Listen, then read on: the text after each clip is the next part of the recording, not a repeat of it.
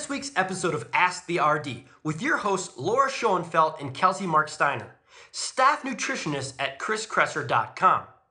Laura is a registered dietitian with a master's degree in public health, and Kelsey is a registered dietitian with a master's degree in human nutrition and functional medicine. Laura and Kelsey will be answering your nutrition-related questions on the show, so remember to submit your questions through the online submission link at chriskresser.com. Before Laura and Kelsey come on the show, I want to remind you that this is just general advice and should not be used in place of medical advice from a licensed professional. Now let's begin. Hi everyone, welcome to Ask the RD. I'm Laura Schoenfeld, and on the other end of the line is Kelsey Mark Steiner. How are you doing today, Kelsey? Doing well. How are you, Laura? Good. We had a 78-degree high in Raleigh yesterday, so that was kind of amazing. Lucky. We had like 50s here, and I thought that was amazing. Yeah. So you're doing better than me. Yeah, we're dropping into the 40s tomorrow, though, so it was a short-lived experience. But, okay, that's a pretty big difference. I know, it's kind of crazy, but we're getting there slowly but surely, so I'm looking forward to the weather warming up and being able to spend some more time outside and not be cooped up inside all the time. But I agree.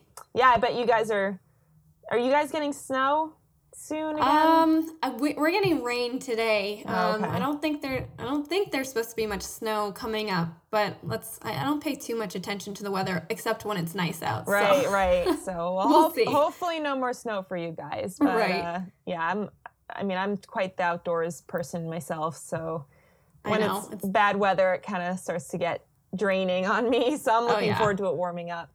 Yep, ready for spring for sure. Definitely. Okay, well, so we have 2 questions today, and the first question is for Kelsey. Kelsey, you ready?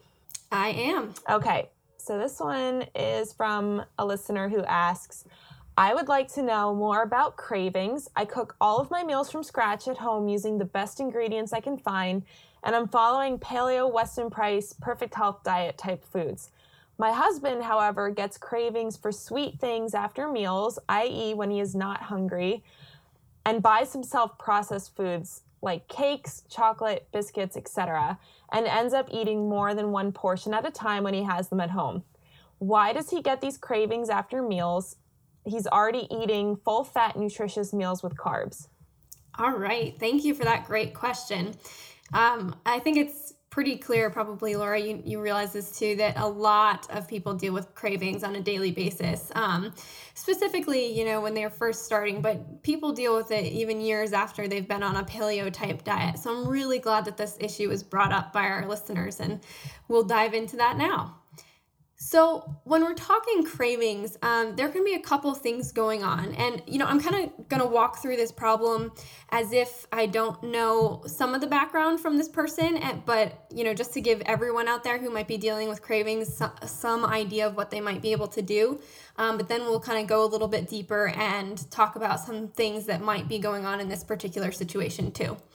So first of all, and this is usually the first thing I look at when I hear that someone's having cravings, it can be that they're simply not eating enough calories overall. And I see this all the time with my clients. They tell me that they're getting these cravings for sweet or salty or, any kind of food after their meals or in the afternoon, and they just can't figure out why. And sometimes they don't even have to feel hungry necessarily, though usually they might be starting to feel hungry when they're getting these cravings.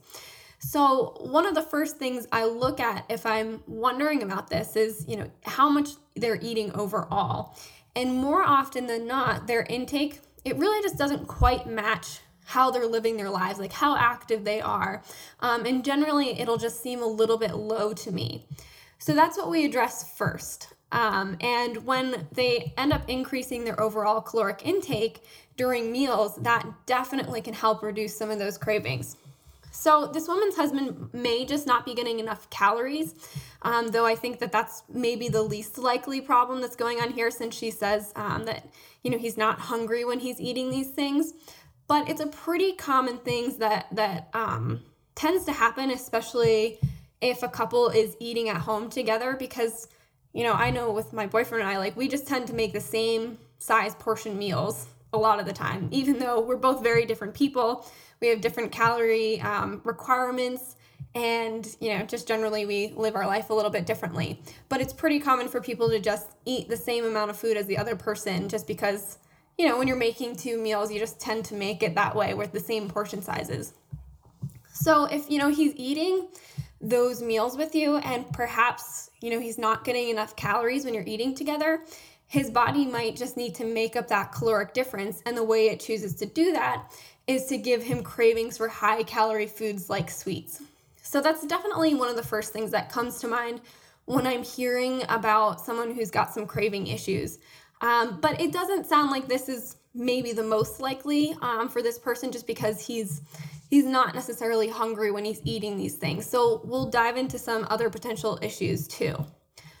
So once we've determined that the caloric intake is in the right range, so perhaps for this person, we'll just assume that it's in the right range.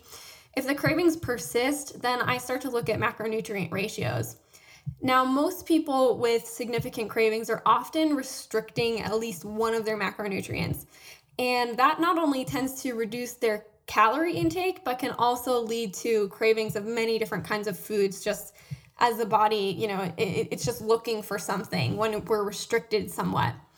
Now, it sounds like this person is eating plenty of fat and carbohydrates. And usually, those are the first main issues for someone who's eating a paleo type diet that I would worry about them restricting, because usually, they'll either forget to add in the fat when they switch from a standard American diet, because, that tends to be fairly low fat, or we just think about not eating fat. That's so ingrained in our mind that when they switch to a paleo diet, some people just don't tend to add in the fat when they really should.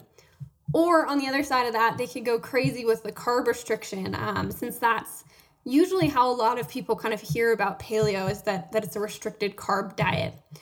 So if anyone with cravings out there, listening, and you feel like you fall into either of those categories, that you're either restricting carbs or you're restricting fat, even if it's by accident, try increasing the macronutrient that you're restricting with healthy real food choices and see if that helps.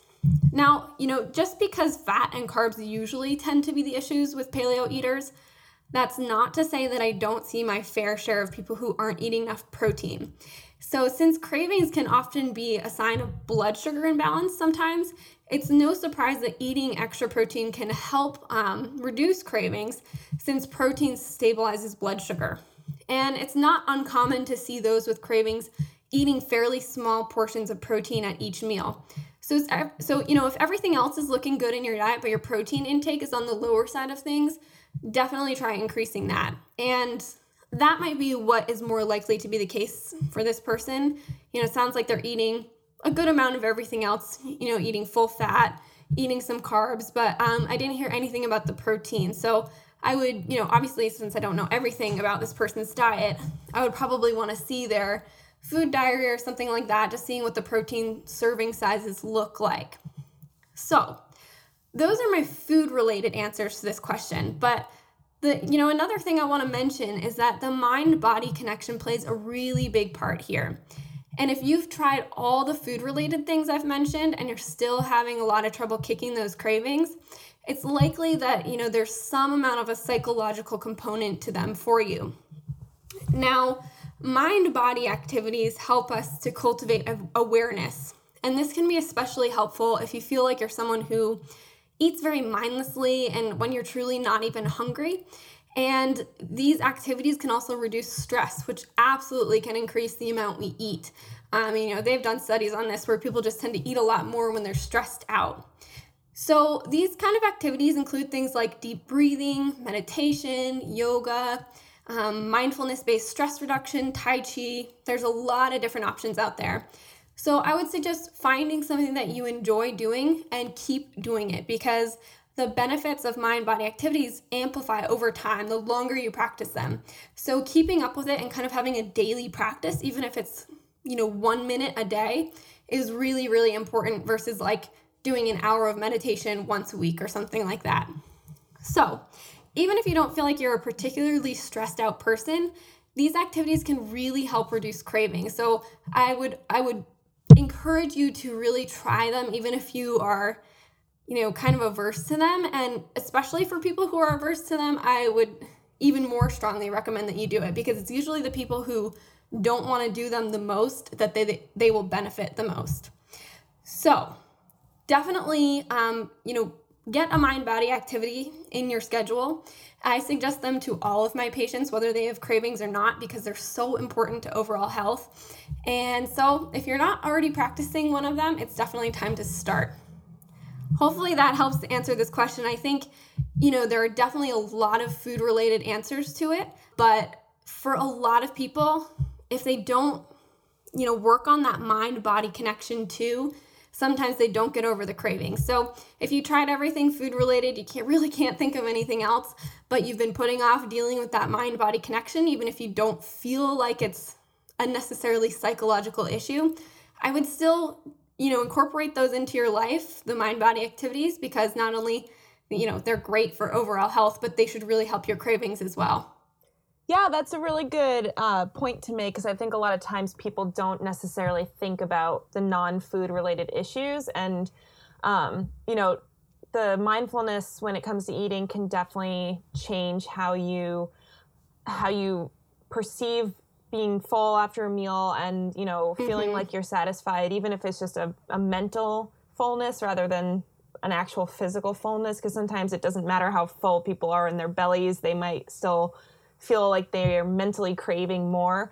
And I do think it's important to kind of talk about the issue with blood sugar control, because, I don't know if this man that this woman is talking about is, 30 years old and a CrossFitter, or if he's 60 years old and somewhat overweight, or, anywhere in between. So if he has some level of blood sugar issues where he's having kind of a rise or dip in blood sugar, so those dips can actually lead people to feel cravings for sweet foods, just because the body's looking for an external source of glucose. So like you said, the eating more protein can definitely help with blood sugar control. Also, there are some supplements or nutrients that can make a difference. I'm not going to get into details, but there are various amino acids that are helpful. There's some things like chromium I know is supposed to help with blood sugar control in people who, are struggling with that as an issue. But yeah, my thought would be, if the person is eating a pretty balanced meal and also eating enough calories and eating a decent amount of protein, then we might think about, adding a couple of helpful supplements in that can help with cravings related to blood sugar issues. And yeah, probably definitely, checking out the blood sugar level is worth it if you've never checked that before. Right.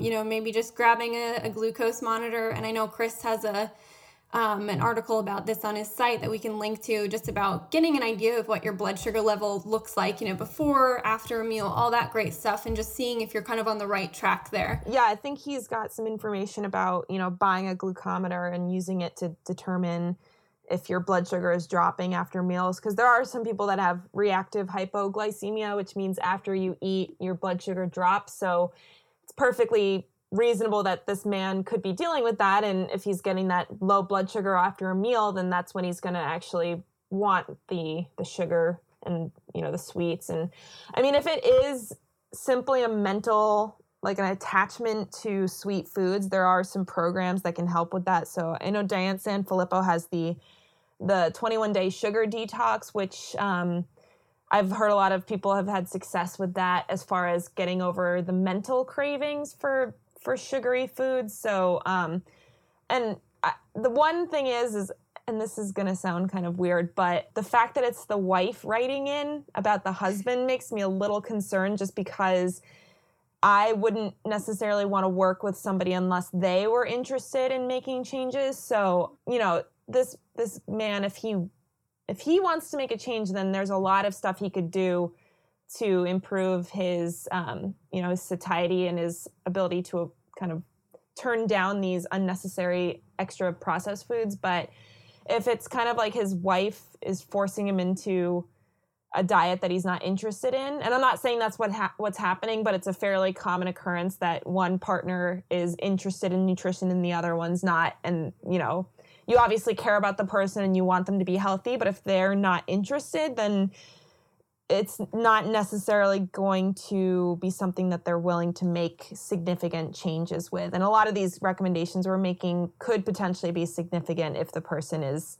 completely disinterested. And it's also possible that, if he's going out and buying these processed foods and eating them when he's not hungry, it could also just be that he is, wanting to have some level of control over his diet. And I know that sounds, again, a little ridiculous, but,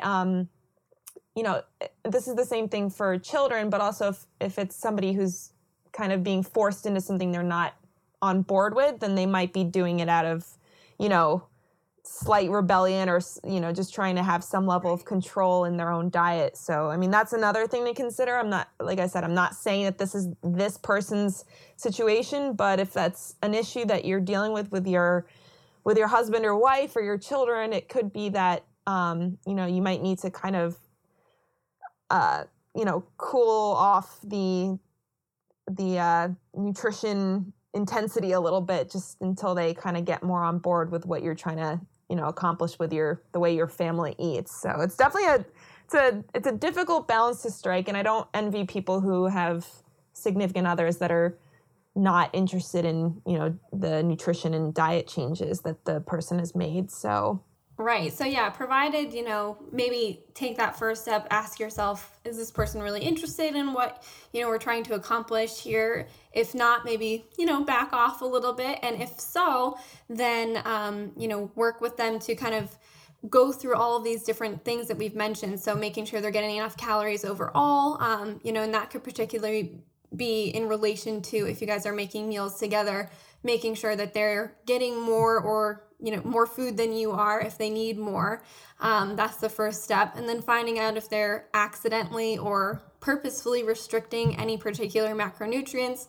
Obviously, carbs and fat tend to be the first ones that someone coming from a standard American diet would be restricting, but protein definitely can be an issue. And that's it can particularly become an issue when there's blood sugar imbalances. So checking your blood sugar if you haven't before to see if there's anything wrong there. And then finally, if you've done all that and still having problems, you could really work on the mind-body connection by doing some, meditation, yoga, that kind of thing.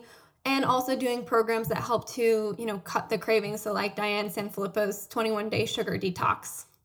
Great. Well, hopefully that's a good amount of recommendations for this person. I mean, it really does depend on what the person's issue is as far as what kind of changes they need to make. So kind of doing a little bit of research into what is actually at the root of the issue is important before you start trying to make changes. Definitely. All right. Are we ready to move on? Yeah, let's do it. All right. This one's for you. I have heard from other paleo gurus that eating more than a quarter pound of organ meat per week can actually cause a person to take in too many vitamins and minerals. Is this overdose of offal a real problem if you eat more than a quarter pound per week? All right, so I find this question to be kind of awesome and hilarious at the same time because I gotta say, as a dietitian, this is rarely the issue that you would see in the normal population. If anything, I usually struggle to get people to even eat, one serving of liver a week. But I have had clients before that were eating lots and lots of liver and, maybe not more than a quarter or half a pound a week, but it's certainly possible that somebody could be eating too much. So the question is, is it really a problem if you're eating too much liver, and possibly even, how much is too much? Because somebody may say a quarter pound, somebody may say a pound, and it really just depends on the person's genetics and also just, the general nutrients that are present and which ones we're concerned about. So for me, I would say that copper and vitamin A toxicity are the two biggest concerns you might have with eating too much liver. As far as the other organ meats, there are some nutrients in those items, and I'm not saying that they're not nutrient dense, but they're not usually as kind of chock full of vitamins and minerals as liver is. Liver is one of the few foods out there that's really pretty high in a lot of nutrients in general. So I'm going to keep talking about liver. I'm not really talking about things like kidneys or tongue or tripe, which is the stomach. So a lot of those other awful pieces are not necessarily ones you have to worry about. So speaking of liver, like I said, copper and vitamin A toxicity is the main issue here. But even as far as vitamin A toxicity goes, you'd really have to eat a lot of liver and have pretty poor vitamin D status for that vitamin A toxicity to be an issue. So in general, signs of toxicity from vitamin A are associated with long-term consumption of vitamin A in excess of 10 times the RDA. So that ends up being around 25,000 to 33,000 international units per day. And that is what is in 2 ounces of liver. So this is, these numbers are not taking into account the protective role of vitamin D against vitamin A toxicity. And there are studies that show that supplementing with vitamin D actually significantly increases the toxicity threshold of vitamin A. And Chris did write an article about the concerns over vitamin A toxicity, and he suggested that if you could eat 22 ounces of beef liver a day if you're adequately supplementing with vitamin D, and you'd still be able to avoid vitamin A toxicity. So I certainly would not recommend experimenting with that level of liver intake, but it does go to show you that your vitamin D status is really important in determining your risk for overdosing on vitamin A. So if your vitamin D level is below 30, I would be cautious about eating a lot of liver until you get those levels up to, say, around 35 or 40. But certainly a couple of ounces a week shouldn't be an issue. And like I said, the established toxicity threshold ends up being 2 ounces per day long term. So hypothetically, you could eat 14 ounces a week and still stay under the toxicity threshold. So as I mentioned, the real concern I have over eating excessive amounts of liver is actually the risk for copper toxicity. So an ounce of beef liver contains 4,128 micrograms of copper, which is over 4 times the RDA of 900 micrograms. And if you have a normal sized piece of liver, which that may be around 3 to 4 ounces, that means you'll be getting 12 to 16 times the RDA for copper, and possibly even more depending on the size of the liver.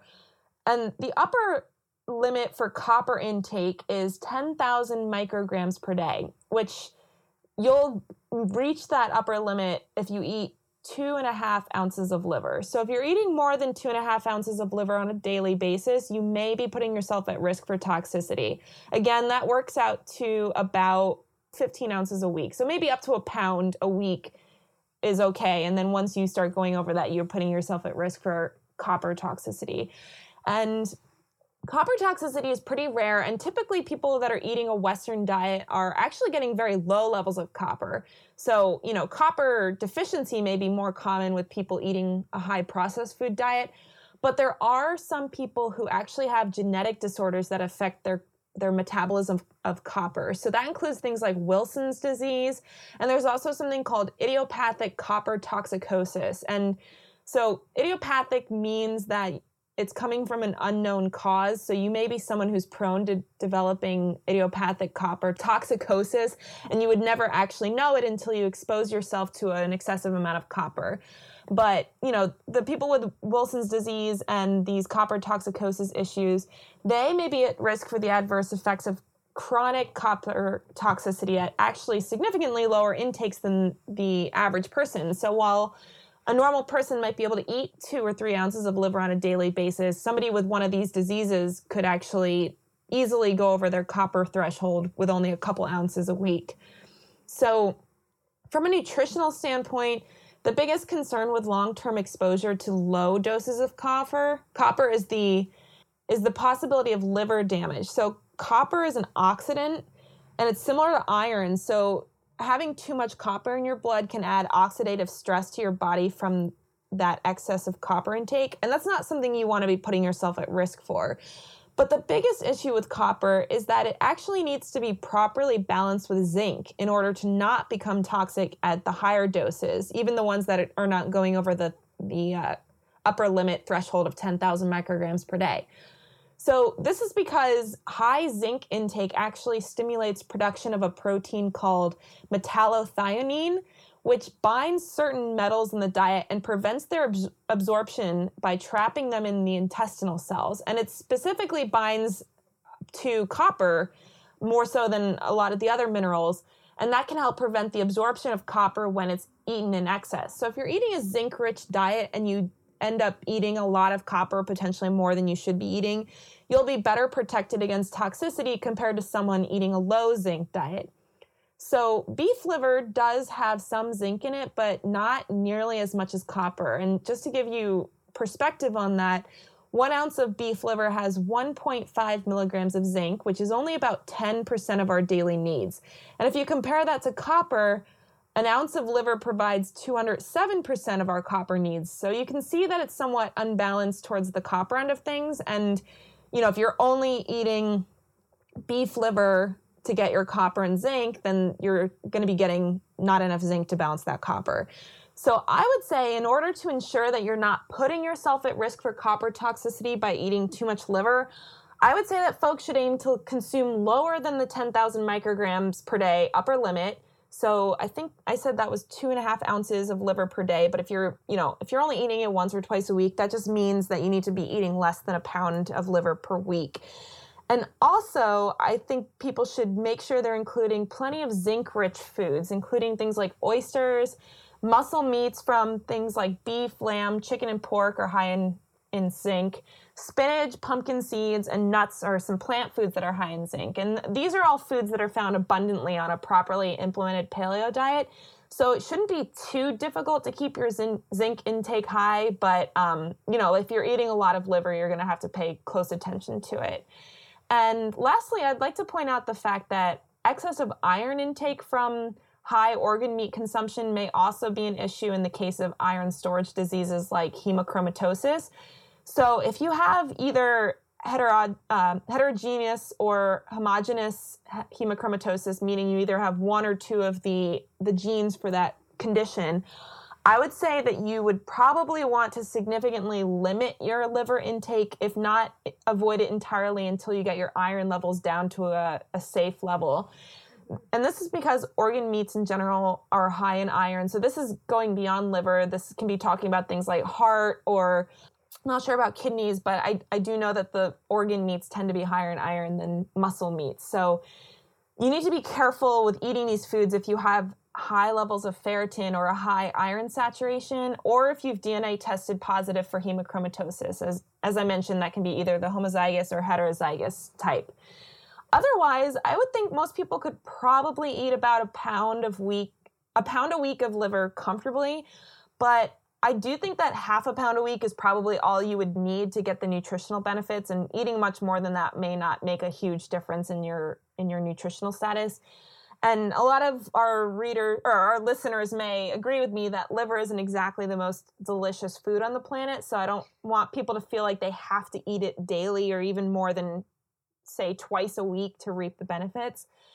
And I do think it's important that people remember that organ meats were only eaten anytime an entire animal was killed in traditional cultures. So, if you go out and you kill a moose or a caribou, you're only getting one liver out of that animal, and you're going to get hundreds of pounds of other types of meat.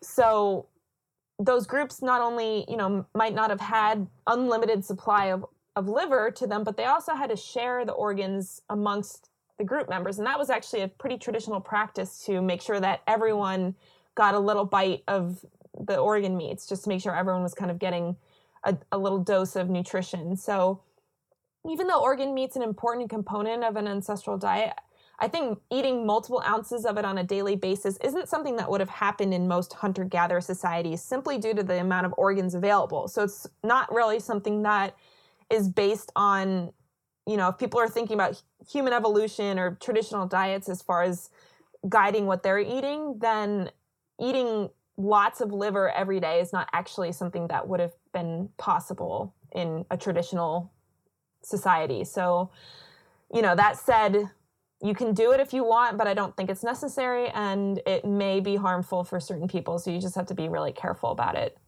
Yeah, I would definitely agree with that. I think that half pound goal, and maybe not even a half pound, like even like 6 ounces or so is a really good goal to aim for, especially if you're someone who, doesn't love organ meats. So you're trying to get up to that. What? Who doesn't love organ meats?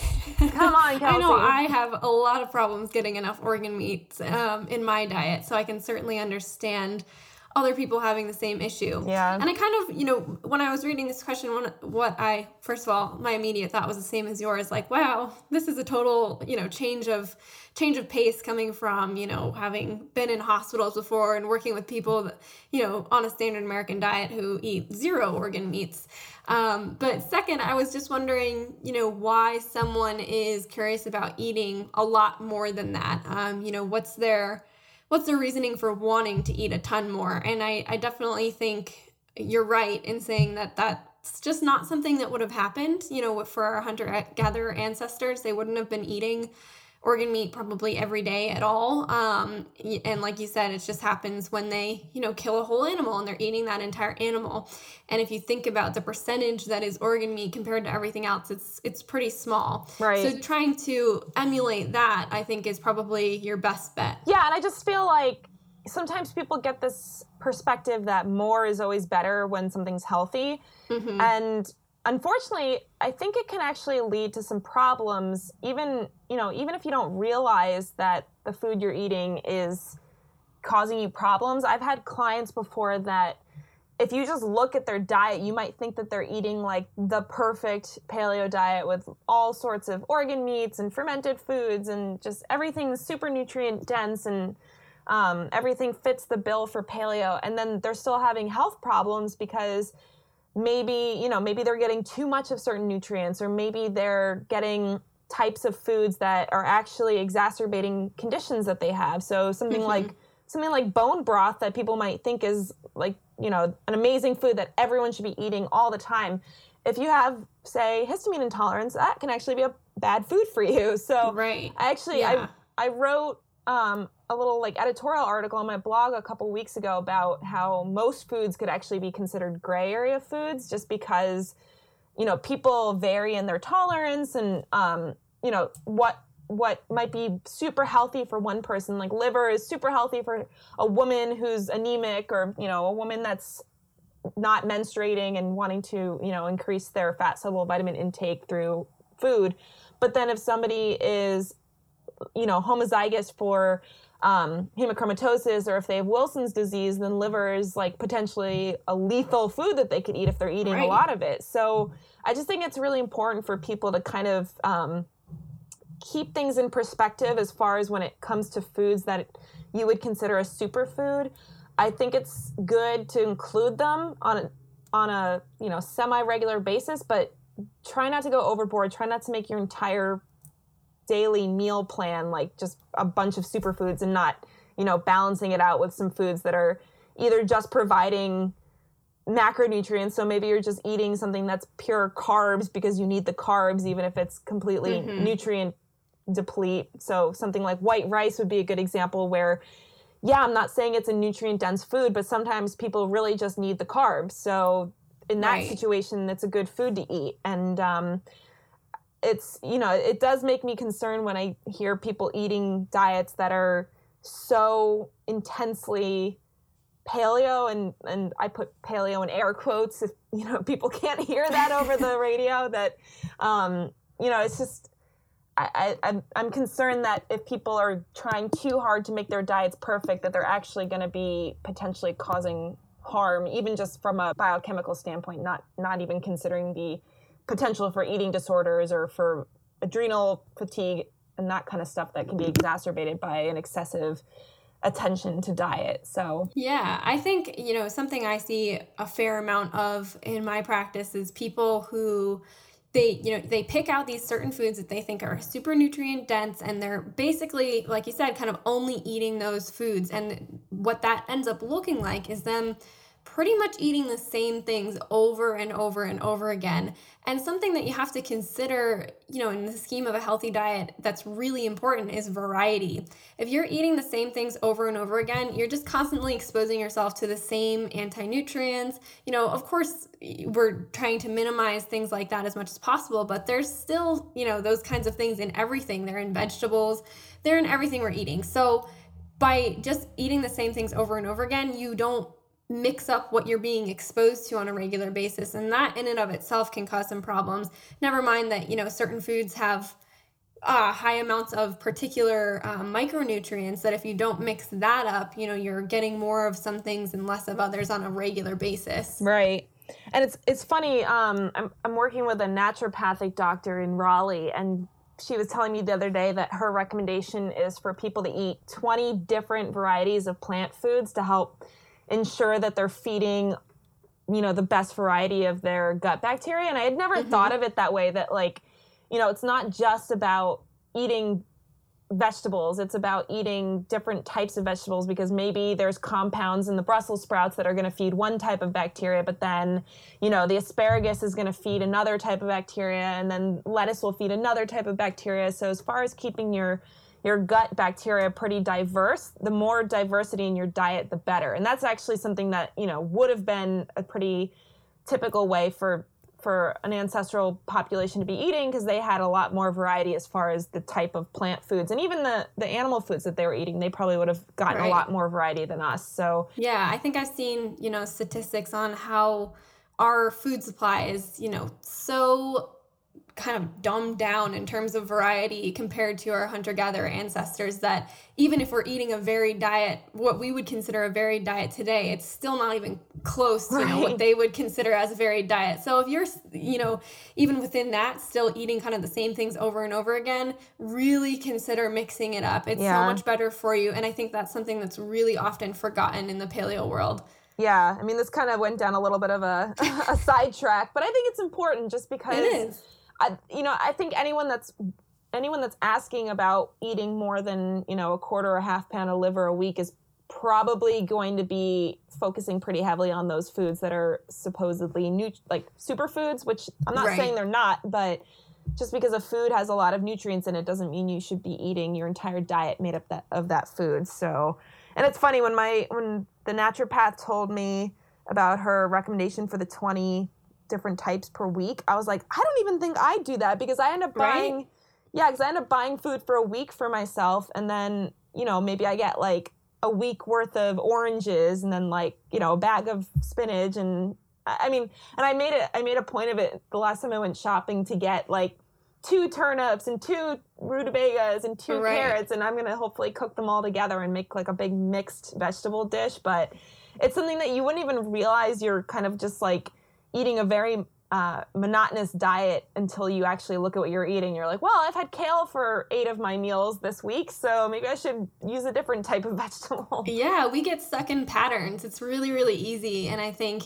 unless you're like looking at your food that you're eating right in front of your face for like an entire week, you tend not to realize that you're just kind of eating the same things over and over again. Right. And especially when you're eating a pretty specific diet like paleo, it can be kind of a comfort to stick to a general pattern, but I don't want people to freak out and get upset that they're only eating 10 vegetables or 10 types of vegetables a week. That is certainly better than what most people in this country are doing, but just keeping your diet as as high in variety as possible, and trying to make sure you're not whittling down your intake into kale, butter, and liver, and that's it, because those are the best foods that you've come across. So absolutely. Anyway, so hopefully that makes sense to people. And liver is certainly a good food to eat, and I would love to know if any of you out there ever even considered eating more than a pound of liver a week. I think we should